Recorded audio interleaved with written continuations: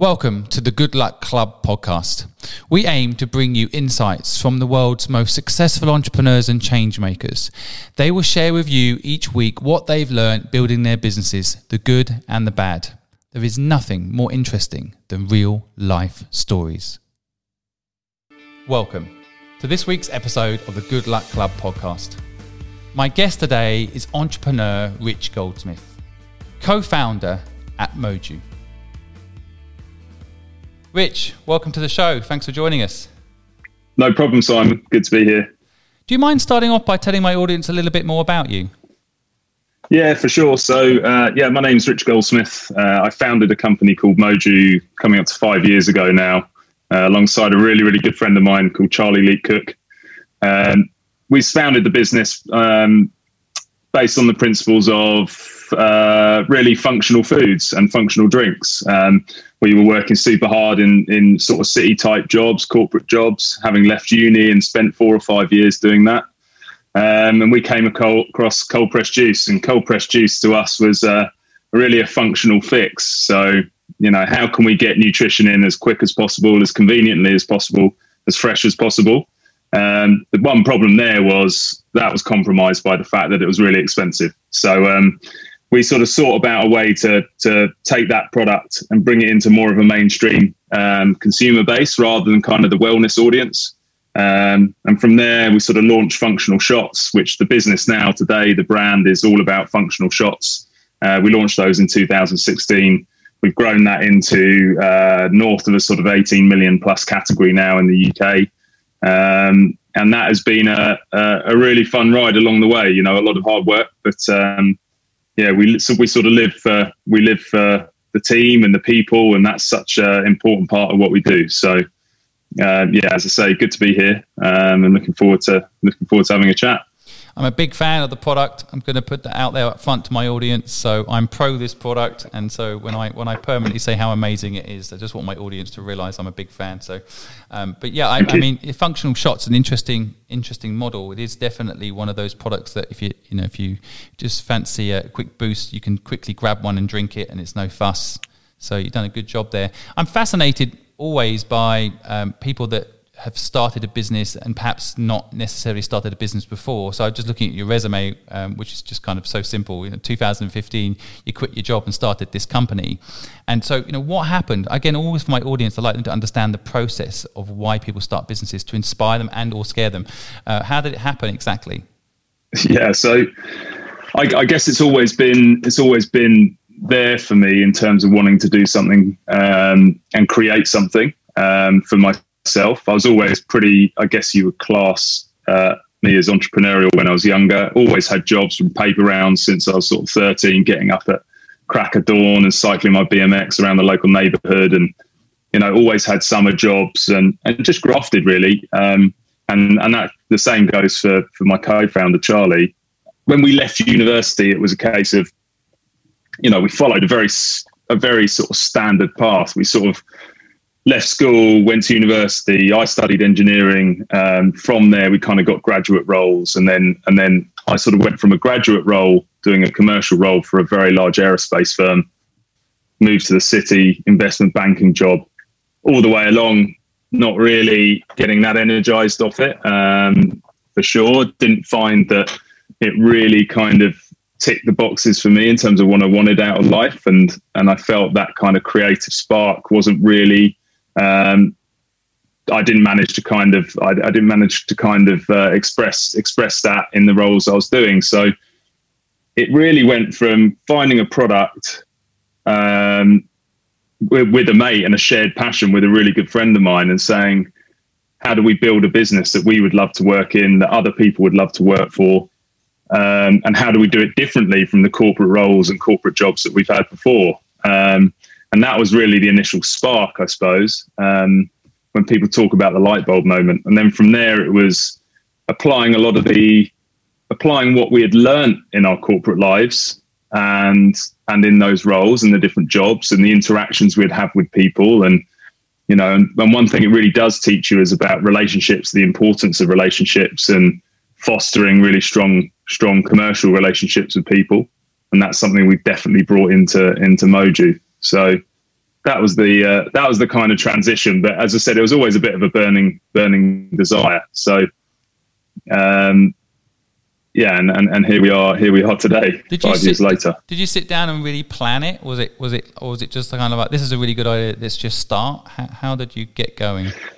No, so we did a lot of, without even knowing it, we did a lot of sort of testing of the market, iterating the product, developing the product. And even without knowing it, what we were doing at that point is sort of accelerating that product market fit piece, which, tech firms talk about a lot, but actually we were doing that in how we sort of took it to market. So it started off with Charlie's mum's book club, testing the recipes, refining them and honing them. And then we went to sort of music festivals. And, I like to say we were there in the morning, sort of bringing people back from the dead, at music festivals. And and we were trying the product in real life with people and sort of getting that response back. And when you talk food and drink, it's ultimately, that's what it's all about. It's all about that reaction you get from consumers. It's all about what they're looking for in a product. And the only way you can really do that, the best way you can do that when you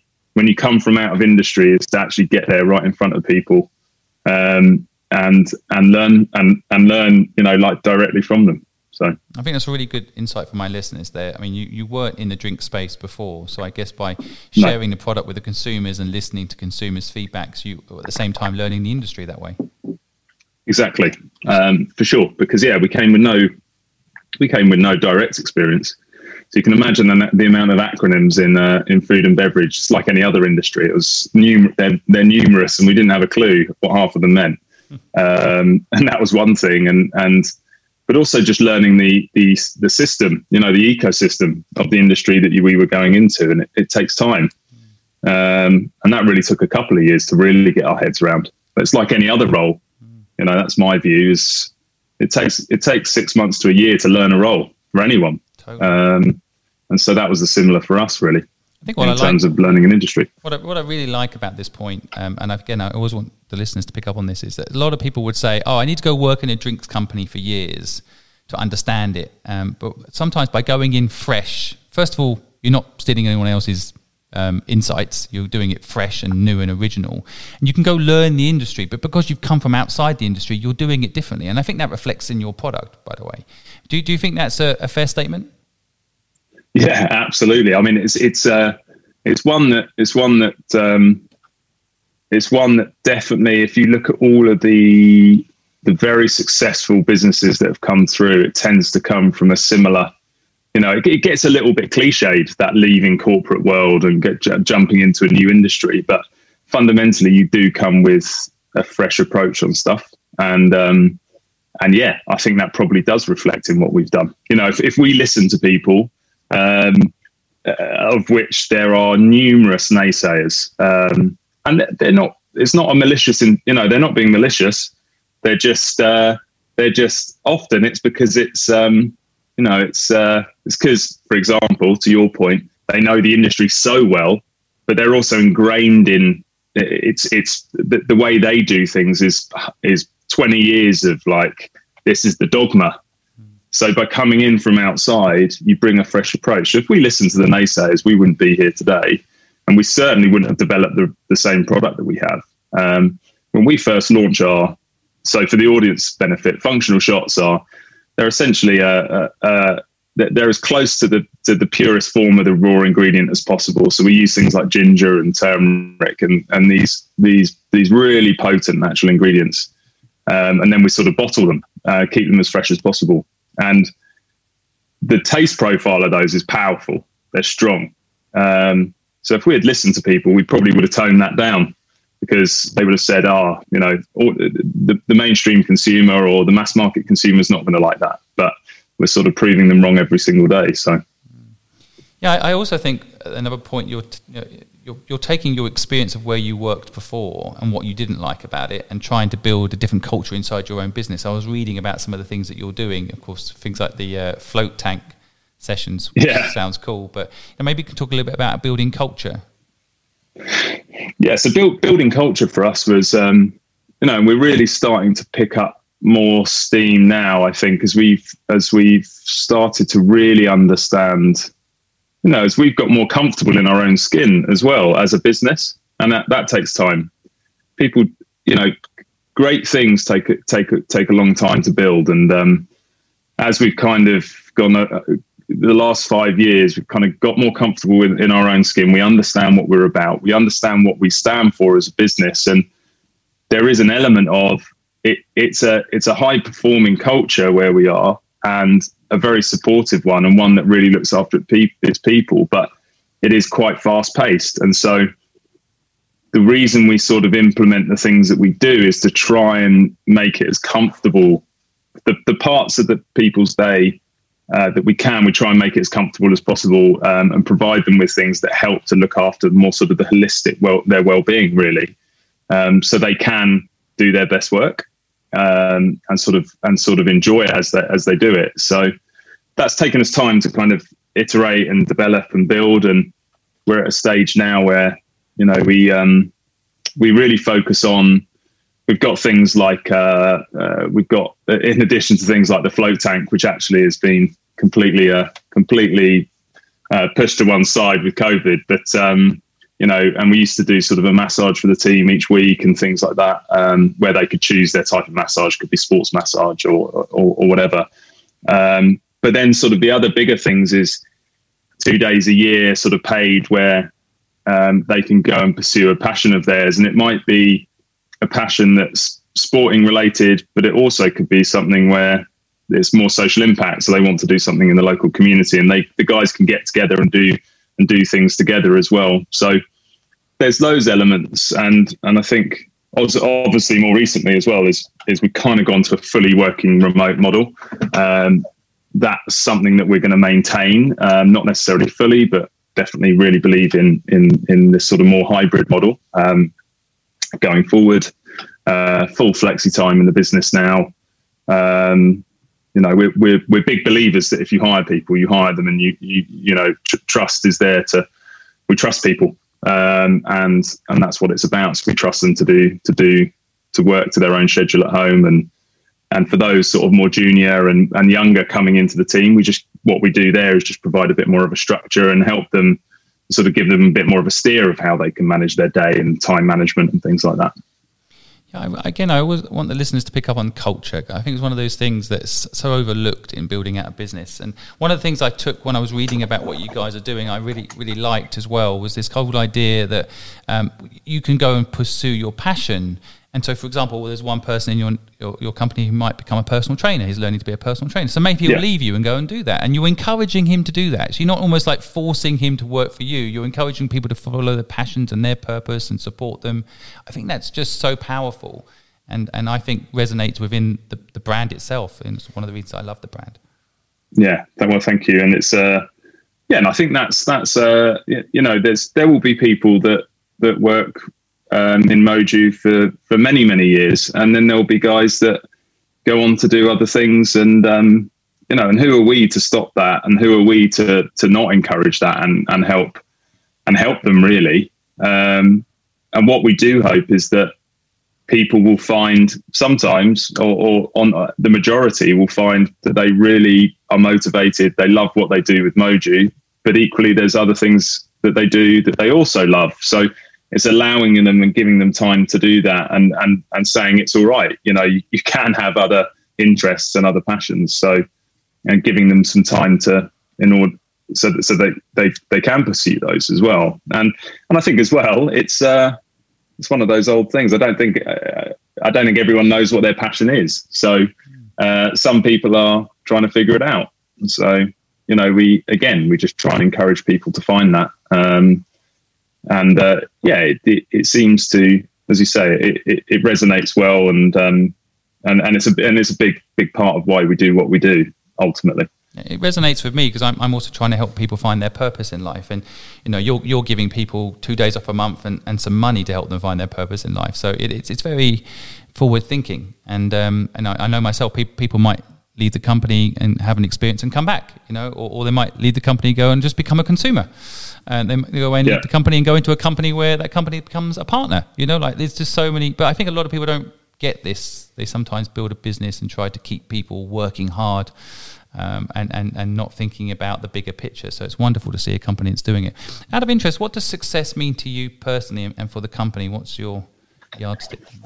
Success is an interesting one. I'm working on it, sort of a lot of self. I'm working on myself a lot at the moment, because I'm very much I look forward a lot, and it's a double-edged sword because it puts me in a position where because I love product, and so I spend a lot of time looking at what's coming, what I think is where things are trending to, et cetera, et cetera. So that's a real interest of mine, because it's a natural instinct of mine to look forward a lot. And sometimes that means obviously that you're not living in the present here and now and enjoying the here and now. And I think for me, success has, as I've sort of gone through the process, you look to enjoying the journey a lot more, and that's the success. If you're enjoying the journey rather than looking at an outcome, and actually that translates brilliantly into a business context, because we work in sort of, and again, it's around culture. We work in 12-week sprints. So the business is almost broken down into 12-week years, and we work on the basis of, and within that, there is sort of all of the things you do that build up to reaching your goal. Now, those things that build up to doing that, the lead indicators, as they're called, are ultimately, that's the more important thing to be focused on, because if you just focus on the outcome, you don't enjoy the journey there, and you also miss the steps towards it. So I think it translates really well. And so that's what I'm working on. So a roundabout answer of saying, I'm now really focused on the journey, as much as I can be. And it's the success for Moju, if we were to talk outcomes, is to create a place and environment where people can really do their best work, sets them up brilliantly for later in life. Whether they are straight out of uni or if they are sort of later in their career, but gives them a platform from which to go on from, because inevitably that will happen. But in the meantime, they're doing brilliant work. We're building a great business, and we're impacting consumers' lives in a really positive way, both in terms of product and the planet, etc. So that's what success looks like. I really like it, and I like the fact that you talk about working on yourself. And I think it's, as an entrepreneur, it's quite tricky, isn't it? You got to think ahead. You got to think what does COVID mean for your business, or what what Christmas is coming. You got to plan ahead, right? There's always these things, but trying to live in the now, I definitely think is a struggle for entrepreneurs. It's not easy to enjoy the journey because you're always worried about the bump that's coming in the road, right? Yeah, exactly, and exactly, and that's why I say it's a constant. It is a work in progress, because it's I'll never get it 100% right, and for sure. We were talking off air a moment ago about people not getting sick because of your product. There's an interesting model around thinking ahead, where you don't charge for the product, you charge for the day you've saved them the loss of sports income or work, whatever. There's an interesting model, right, where you say we reduce the amount of sick days, for example. In an economy, that would be enormous. There's huge amounts of revenue lost in an economy because someone's sick, right?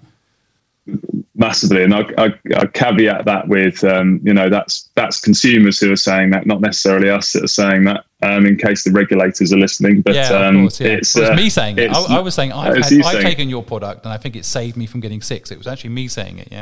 Yeah. So it's but exactly, it's an interesting thing to think about, and I think there's been a lot more around workplace well-being and health in recent years. And I certainly think there's a few things we can be doing to reduce sick days. I think if you focus on your people, again, give them there's no one big thing that's going to reduce sick days, but there's numerous things you can do, and that's giving people more control over their day. Therefore, they might be able to then sleep better because they're less anxious about certain things, or by giving people more control over their day, you give them more control over their life ultimately, and that can lead to. So there's numerous things you can do for sure, and I think it's exciting to think one positive outcome of all of this. We're in a public health emergency still, really, and but there are some positives to come from it, which I think can. There's certainly it's focused people on health and well-being and preventative health and immunity. We touched on immunity there, and it's got a lot of people starting to really think about, what am I consuming what does my diet look like? How's that actually contributing to my health or not? How am I sleeping, et cetera, et cetera. So a lot of good conversations around, and I'm an eternal optimist and really believe that some real positives can come of all this. Yeah, I couldn't agree more. I mean, I meet so many people that tell me that they're getting to spend more time with their families, but they're just as productive, for example. And so a lot of people say it almost as if they feel guilty, that it should all be about how much pain this whole situation is. And of course, there is a lot of pain out there. But as you say, I think we've got to try and find the positive in it. And I agree, people need to take care of themselves more. So that's wonderful, isn't it? I wanted to jump back. You mentioned Charlie, your co-founder, and this is an interesting subject, I think, for people looking to start businesses or have businesses, like having a co-founder versus not having a co-founder. You've been working together now 5 years. Clearly, you still speak very well of Charlie, so it's all working. But how did you make that work? Did you have very different roles? Is it you just trusted each other? How have you managed to maintain a friendship and build a business together? Yeah, it's quite a. I would say I've seen it play out in lots of different ways, which I'm sure you have as well, and your listeners would have done.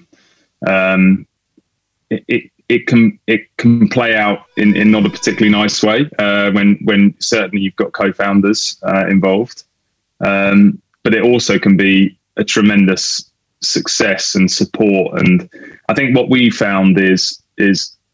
I wouldn't want to be building it with anyone else, the business, specifically in our case, Charlie and I, very, very complementary skill sets. He came from a sort of insurance broking background, so sales background, very, very, he's brilliant at relationships, developing and sort of fostering really strong relationships with people on the sales side, commercially. And then sort of I came from more of a essentially quite a broad sort of commercial role myself, but also had quite a big dose of sort of creativity chucked in there and things like that. So very complementary skill set. We were each other's best men. I'm sort of very, very close to him still, and he's very, we are very, very close. Our families hang out a lot, so it's almost like a brotherhood, really, more so than it is just mates. And that kind of has taken the relationship to the next level. But so that helps a lot. But in terms of when I guess the key factors there. You don't have to have a brotherhood with or a sisterhood with the person you found the business with, but it's very much about being open and transparent about what your ambitions are, and of course those ambitions aligning, and then having very clear similar values. And for me as well, it's the energy you put in and the graft you put in, because it has to be matched. It has to be, it has to be clear. And I'm not saying you have to work like a savage all the time, but that's how we've kind of done it. We've outworked people. That's what we'll do, and we'll continue to do it because that's that comes naturally to us. We've really just outworked people. But then there's been a shared responsibility, and it's been very, very throughout. There's been no suggestion that either one of us was sort of slacking, Well, first of all, it's an amazing thing to hear, because it's a bit like marriages these days. You feel like everyone you talk to is getting a divorce and having a difficult time. It's actually nice to hear a partnership turn out to add to the friendship. So, congratulations, and you deserve it by the hard work you put into that relationship. I think the thing I love, now I've actually written a book on partnerships, which people don't need to buy now, because you just summed up the answer to it all, which I think ultimately is about having exactly what you said, the same end goal, aligning. I think having moral code alignment, these things you're mentioning, they're the key to a good partnership. So you don't need to buy my book now, folks. You just got it for free, and from Rich, he knows it. And so, absolutely, I couldn't agree more. I mean, the key bit, I think, what I just highlight and make sure you agree with is having different job roles. So you have your own area, and you respect each other's area. You might have an opinion on each other's area, but you let each other have that area. That I was in business with my now wife for 10 years. And so, wow. we got married, so that was how close our partnership was. But the key to it was that, she did the design part and I did the marketing part. And I think, we had an opinion on each other's work, and we had respect for each other to listen, but we didn't interfere. Do you think that's true? 100%. I think that's exactly the same as a marriage as well. I fully respect what my wife is incredible at, and sort of let her get it. Definitely don't stick my oar in. And fundamentally, it goes both ways. So I completely agree. That's vital. But again, for me, it's a bit like the business as a whole, getting to know what it stands for, and it takes time. And I think that also, it will take a little bit of time initially for the founders to really figure out where their strengths lie. And that's almost one of when you think of coaching and development of people, that's one of the big things that can take time, and people can get frustrated by, and also is a bit uncomfortable sometimes. Looking at yourself and trying to figure out where you're strong, where you're not strong. Yep. So it takes time. So true. Yeah. I mean, I think good marriages, the ones that I think have lots of arguments, actually, because you can adjust to each other and understand each other. You can have a healthy argument. I think it's really powerful in business. You can sit down and review each other and improve each other without feeling offense. It's very important. I'm interested, this kind of leads on understanding Charlie. I mean, you clearly probably had that entrepreneurial spirit in you. Was Charlie naturally an entrepreneur? I guess my question is, do you think entrepreneurs are born or bred? I think Charlie was as well, for sure. Probably different upbringing, slightly different upbringing, and different motivations maybe to originally get into it. But definitely had that streak. In terms of born and bred, it's an interesting question, because I think so many, you get entrepreneurs from all walks of life. So it wouldn't necessarily suggest that you have to come from a specific upbringing I certainly think that the seed is planted quite early on. So I would say more, it's a combination of the two, but more it's sort of born instinctively, I'd say, in many respects. Because there's the instinct, there is an instinct that all entrepreneurs will have. Successful entrepreneurs will have an instinct about things. And then that's coupled with this insatiable drive, tenacity, which I guess can be bred, because I think back, and I definitely inherited that from both my parents, but certainly from my dad as well. Specifically from my dad, because of I just saw his work ethic for 35 years. So that element, I'd say you can certainly breed. Your parents were entrepreneurs? No. So my mum was she was a teacher for many, many years, sort of ended up teaching, sort of leading a special needs unit. And then my dad he was an engineer as well. So he actually went into the engineering field. So he ended up running a very large mechanical and electrical engineering firm in the UK. So not entrepreneurial as such. But again, I'd caveat that with he did take leaps of faith in his role, and he was the guy.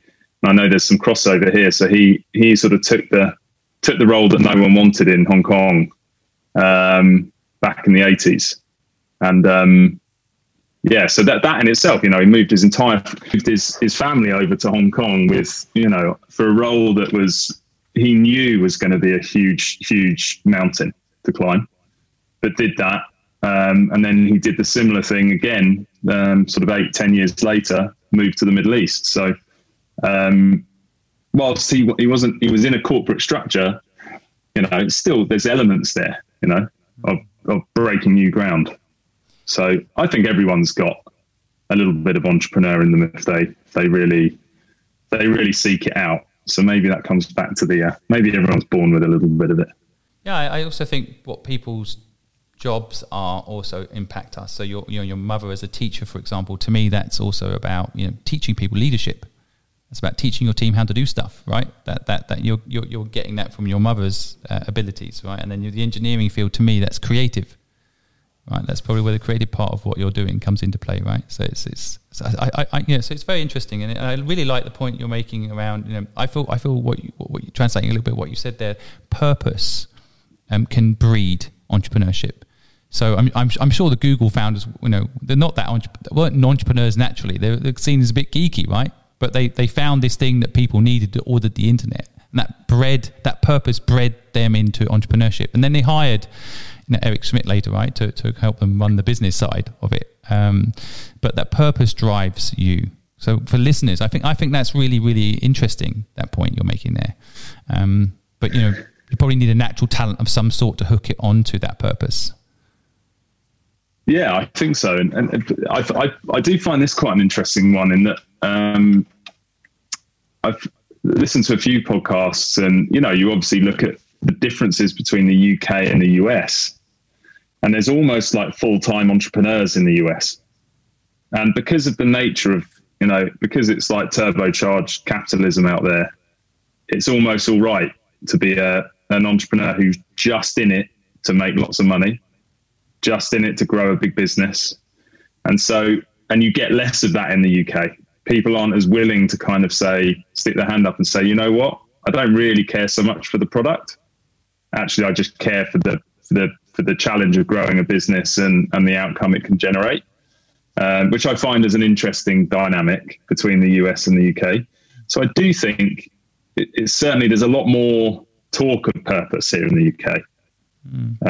For sure, and I think there is generally a greater connection to the product. I actually agree with you, and I've spent a lot of time in Hong Kong, as you know. I think in Asia, this purpose is emerging. People have made a lot of money out there, and in Asia, just to add another layer to it, there is a real desire to make the world a better place. But I think it does take maybe generational impact. Somehow, like maybe if your parents have been successful, people see money brings you happiness, or it doesn't, right? A lot of people are in emerging markets. America, it seems like money is the holy grail to it all, right? Somehow if you've got money, all your problems are solved, but we all know that's not true. Sometimes you need experience. Yeah. Maybe of your parents. My parents made a lot of money and then they lost it all. So I had that experience to know that money wasn't going to be the be all and end all, but sometimes in some of these emerging markets, and I'm going to call America an emerging market, that they don't have that experience, right? Yeah, it's an interesting one. It's an interesting. I find it fascinating, the difference.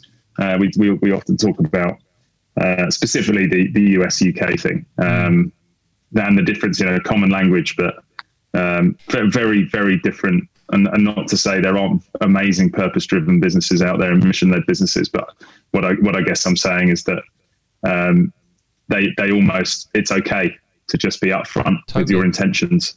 Yeah, and it's probably a bit more so than here. No, I agree. It's interesting discussing the cultural differences, because I think with people listening, and I've got a few listeners in America, they might think we don't know America. I mean, I personally spent a lot of time out there, but I think what it is, and what you're saying, which I really, really find interesting, is if I talk to entrepreneurs in America and podcast hosts that are doing this sort of thing I'm doing in America, most of the message is work, and money will come. That is the general message. You want to be rich, then just work. And I think with your company and what you're saying, what I believe in is actually it's about the journey, right? And that is not talked about enough, right? It is about enjoying the process, having a team that's happy, having a product that makes an impact and makes people's lives better. And I do actually think that that's a good message to export to America.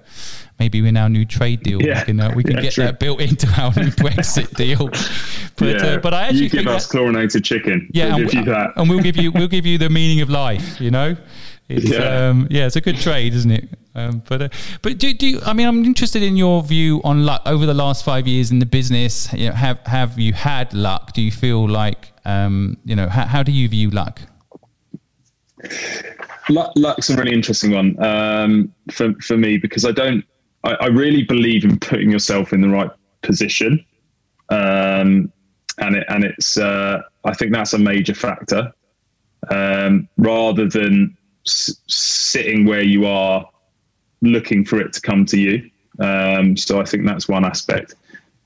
I think there's so numerous. I don't think I could genuinely not say this is where we've had a lucky break. This is where we've had a bad break.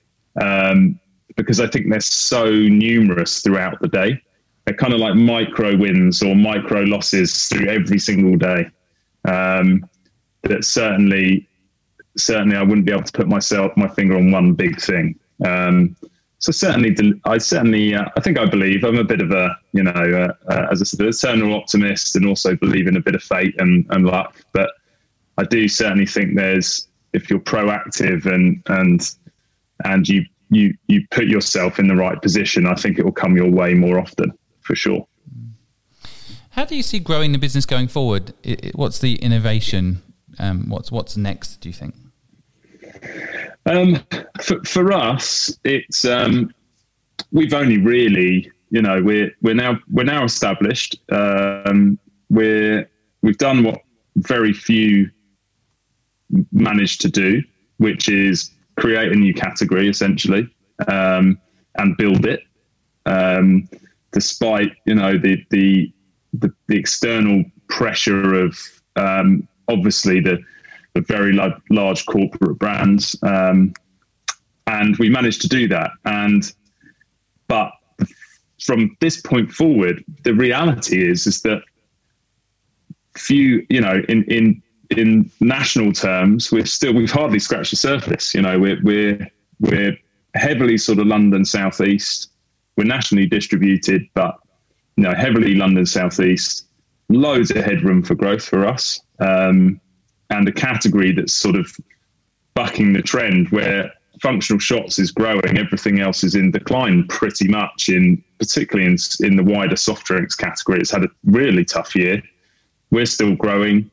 Functional shots is still growing. We believe it's all of the growth drivers are there. To touch on them: preventative health, immunity, sustainable, sort of more conscious, sustainable mindset of the consumer, looking to buy from brands that they can trust and that they know are authentic about what they do. So there's a number of different growth drivers in addition to those that we believe gives us plenty of headroom for growth in the UK. And then, of course, there's sort of the international markets as well, which we're sort of just scoping at the moment. But we've not sort of rushed to do international yet because we wanted to be very significant in our domestic market. So, if there's any American entrepreneurs out there that want to build something with purpose, then maybe they could reach out and help you with distribution out there. I'm definitely always up for a conversation. Give America a quick hug there. So 5 years into the business, I mean, that's quite a significant amount of time. Do you feel like it's gone fast, gone slow, just still at the beginning? How do you feel mentally about it? It's a lot more grey hair. A lot more grey hair. I don't know whether that would have happened anyway. It's gone pretty quick, really. It's been a proper, but then it's one of those that feels like it's gone in a flash. But then I look back and I think of how much we've done and how much we've achieved and the work that's gone in, and the people that we've worked with. And it's actually, it feels like a bit longer then. But it's been, I think the reality is, when you get into what we do, and I'm talking very categories or very industry specific, because if you want to build a real brand, a brand with an evergreen brand that will be here in 50, 60, 70 years time, and you want to build something of real substance, it takes time.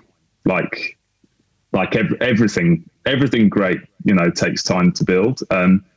And it's very specific to what we do. Physical product, tangible product, there's certain constraints around distribution, and, it can only come so quick. Unlike some tech companies that you get where they build brand incredibly quickly and they can scale much, much quicker, which is really interesting, because I think you've seen a lot of venture money go into businesses that are consumer packaged goods businesses, chasing kind of venture returns and venture scale, but what they've all met is that kind of hard stop of, yes, but you're shifting physical product around. It's not got the same scalability as a software business.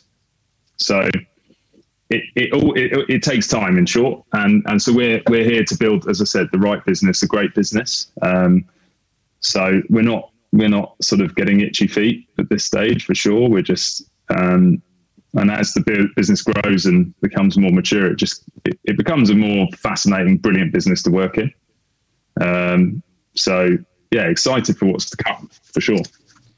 Also interesting. A lot of my listeners reach out for information and support, and a lot of them have families, young families, and they dream of starting a business, but feel such responsibility for feeding their little ones. I know you've had children while building the business. How's that played out for you?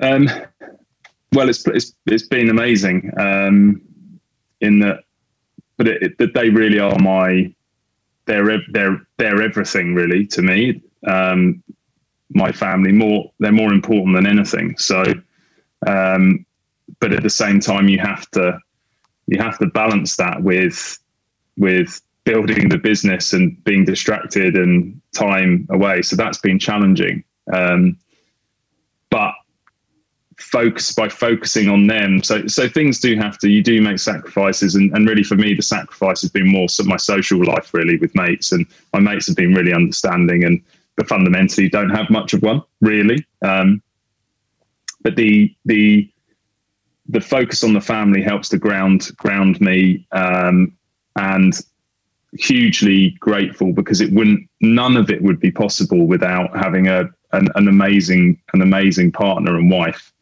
No, none of it would be possible. So I can sit here and say that, having kids has been pretty straightforward, but it obviously hasn't, but it's been made a lot easier by having an amazing wife. I think you highlight something else there that's so important for people to pick up on. I think your partner in life is the most important deal you ever do. That person supporting you in your dreams, without doubt. I mean, I've invested in a few people in my time, and I always worry when their partner starts, saying things like, "I wish we could go on more holiday," and "Why are you working so hard?" And it gets really tough for the entrepreneur if they don't have that loving support, and such an important piece there. So, we should give a shout out to your wife. It's awesome. Yeah, for sure. Yeah. Danielle. Definitely a shout out. Whether she would listen to this or not, I'm not sure, but she gets bored enough of my voice anyway. But I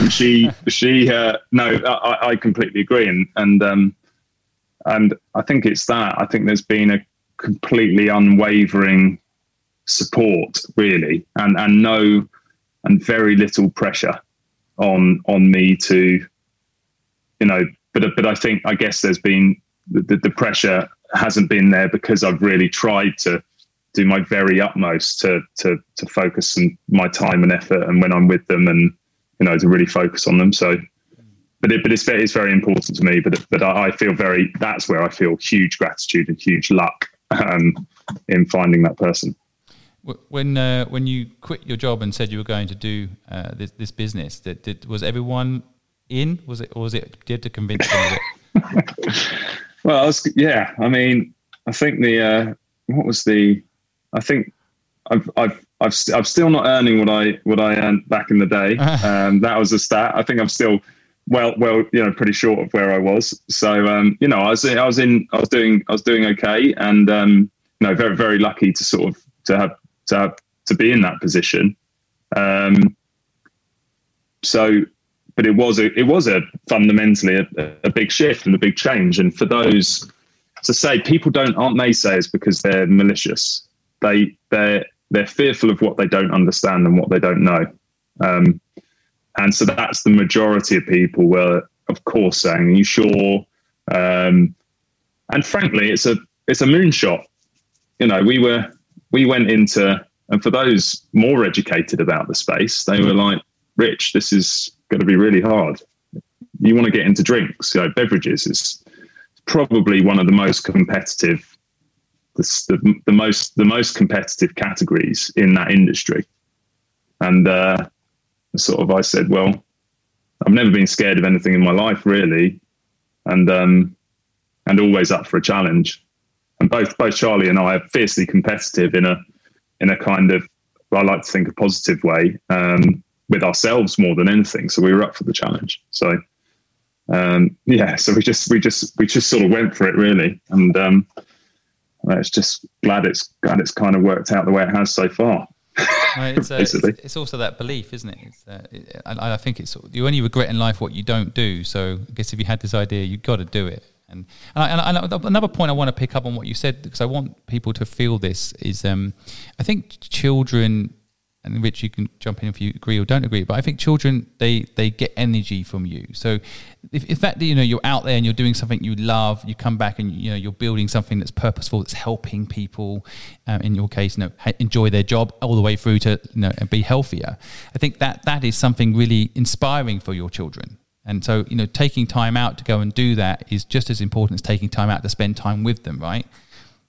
Yeah, I'd really agree. And I can only, aspire, looking up to my folks in a different way, but it definitely is, it engenders a lot of the sort of, that real formative stuff in kids. So yeah, I think it's definitely a good observation, that. Yeah. My son, I told him today, I'm interviewing an entrepreneur on my podcast show, and he said, "Okay, Dad, I'm off to the zoo. I'll tell you about it later." There was a part of me that was like, "Why? I just want to go to the zoo with you," But yeah, exactly. We've got to do good things, and it's beyond just being there all the time for our kids. And so, yeah, it's inspirational to hear you also having that view. I also see a new brand, by the way, a new sub-brand, Moonshots. Let's get that. Moonshots. Let's get that brand on the shelf. That's true. Yeah. I didn't try and chat that in. That wasn't a sneaky one. Yeah, I didn't even think. But like yeah, it. Moonshots. It's probably going to come out next week. You're planning ahead. Yeah, exactly. It's been tainted slightly by our Prime Minister recently with his chat around vaccines. But I didn't see that.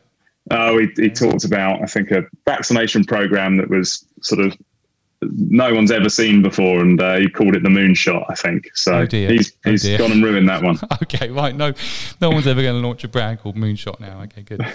All right. Look, I could talk to you forever. I just wanted to quickly ask you a couple more questions, and then we'll let you get on with running your business. Your education. How do you feel about education? How's it played a role in your life?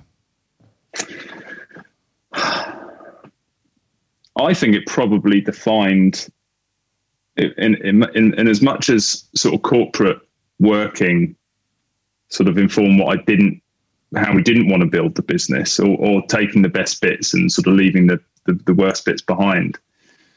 I had a really interesting. I basically was that kid at school who was constantly told off for talking in class. Didn't always, was sort of challenging, I guess, challenging teachers as much as I possibly could with questions, and but also just academically just wasn't that interested fundamentally. Until a bit later in school life, I got a little bit better, and then university, I really sort of bucked my ideas up, because I just didn't want to squander it and throw it away. But what I found is I was state educated and found through that system that it was very, very it was quite dogmatic. We sort of touched on it, sort of that word again, or relatively formulaic in that, you study sciences or sort of the more traditional subjects, and then you look to go into professional services or become a doctor, or an engineer, or there was very little talk at that time of like the creative industries and things like that. So I wouldn't be where I am today if I'd potentially gone down another route. So I definitely don't, there's no regret, or I wish I'd worked harder at school, to be honest, because it would have just been a bit easier if I just applied myself a bit more. But it definitely taught me a lot as well. So that's how I kind of feel about education. I'm not entirely convinced. I think it's I don't think kids are being prepared for the outside world particularly well often. I think there's a lot of merit in sort of more practical side of things, and actually teaching people about the real practical stuff that you have to, go through in life. What's a mortgage? How does it work? How do you save now in order to put yourself in a good position for later? Or, what are the fundamentals that you'll sort of come up against as a young adult? It's interesting actually, because thinking about it now is, our daughter's going to go to a Montessori, and I'm sure there's lots of pros and cons, or at least people who are pro Montessori, con Montessori, or whatever it may be. But I love that concept of them being sort of just taught how to figure out life. Yep. And being being trusted even at a young age to kind of figure it out and be more practical. So, hey, why don't we just carry that through the schooling system to later? I'm actually surprised how many people don't know about Montessori. My son's just started going to a Montessori school as well. And for those my listeners that don't know, I mean, the basic principle is you don't have a set time for maths 1 hour, set time for art 1 hour. You basically have a room full of stuff, and you can go and do what you love to do, and you can move around that room doing what you love, and you can focus all day on the one thing you love, or you can go and do something else. And I think that is how life should be. And so I couldn't agree with you more. I actually think, what you're talking about there is really, really fascinating. I could probably have you on just talking about education, but the whole drinks industry set in its ways, you come in and do something fresh and new. I think education also needs that. I'm a bit biased right now. My wife's about to launch a subscription box, which is based on the Montessori model. Oh, wow. Trying to bring Montessori to the mainstream, because Montessori still is quite hard to access for a lot of people. So you absolutely agree with you that there's a change there needed, and I agree with you. The kids aren't prepared properly for what's coming, and it worries me a little bit about university in particular, because I feel like there's a pressure to go to university because you're never going to get a job unless you've got it, and then there's the debt that builds up. So I don't know if you have a quick opinion on that. I don't want to. Yeah, well, I can tell you, being on the hiring end, we see a lot. There are a lot of graduates out there with degrees, and it's not a differentiating factor anymore.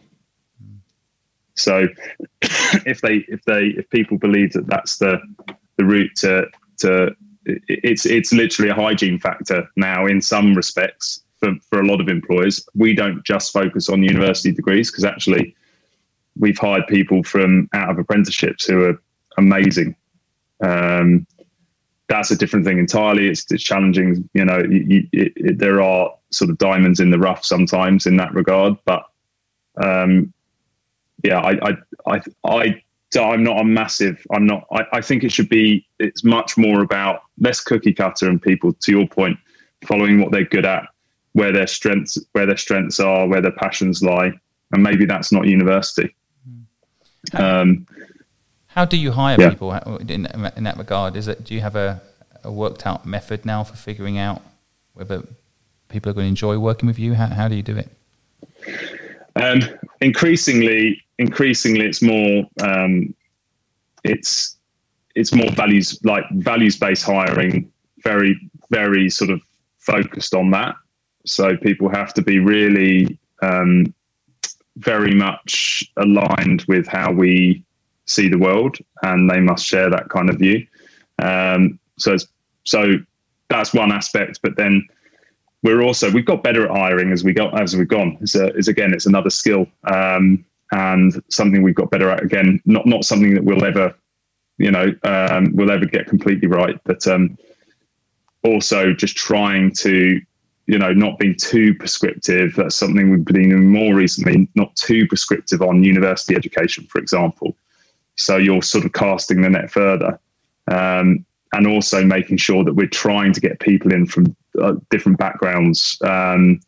So you've got that, we don't therefore just hire out of red brick unis, and therefore if you're hiring just out of red brick unis, more often than not, you're hiring a certain type of person from a certain background of a certain race, and that's a problem. So that's something that we're trying to address by, as I say, just casting the net a lot further, but also we will be looking to build sort of closer relationships with the places and institutions that we can get access to talent, basically that don't kind of fit that mold of the red brick uni.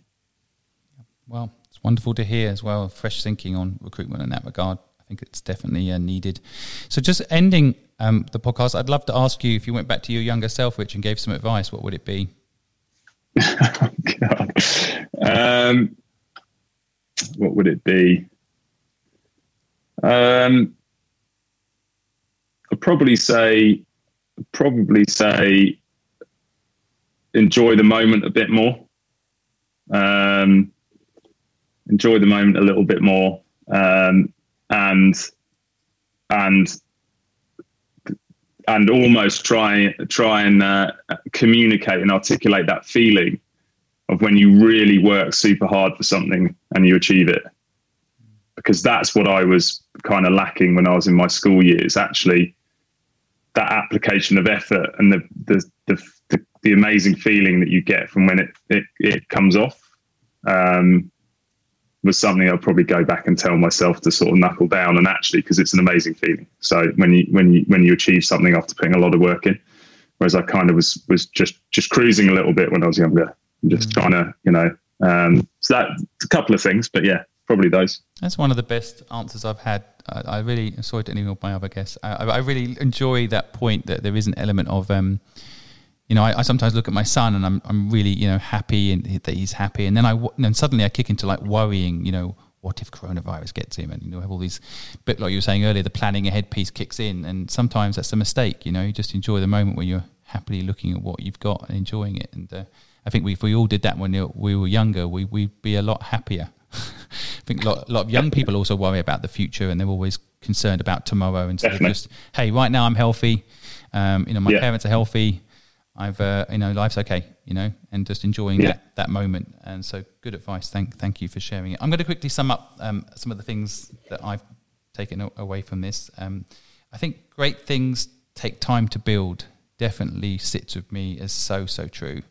And I want people to take that home and remember, whatever you dedicate to, it's not build it, sell it, move on. It really is, a lifestyle choice. It's not a tactic. And I like that a lot, that whole great things take time to build. I think this find your passion and take time out to do that is also golden advice. It's just so true. And I think for a lot of people that are like, what's my purpose? Well, sometimes people don't give themselves the time to figure it out. And certainly the passion part, as you find the passion part is so important. Take time out to do that. So thank you for enabling your team to do that, and thank you for that advice. Enjoy the journey, which we've mentioned quite a few times, and I kind of appreciate the moment a little bit more, as you put it. I really like that too. So Danielle, you rock. Just make sure we maybe she'll listen, but awesome. Everybody I guess needs a Charlie in their lives. If it's a business partner or a friend, you're very lucky, and that's awesome. Absolutely. That's so wonderful to hear. And I do think that we need to think about Neptune shots, maybe then moonshots out the window. But once in your life, you got a moonshot. You got it once in your life. You got to go for it, and you've gone for it. And so, pleasure to have you on the show. Pleasure to hear your story, and thank you for sharing your insights with us, Rich. Cheers, Simon. It's been an absolute pleasure. Thank you very much for having me. Thank you for listening to today's show. I hope you found Rich's insights useful. I know myself personally, as an entrepreneur since the age of 15 years old, sitting down and talking to people like Rich, I learned quite a lot, so I hope you did too. If you found what he had to say useful, then do me a favour. Go onto his social media and give his company a like. Doesn't take much, but it would mean the world to me, and I'm sure Rich and his team would appreciate it. You can go a step further, of course, and go out and try one of his amazing drinks. That's what I'm going to do now. I want to thank you for taking the time to listen to the Good Luck Club podcast today. We know you have thousands of podcasts you could be listening to, and you take the time out to listen to ours. We feel exceedingly grateful.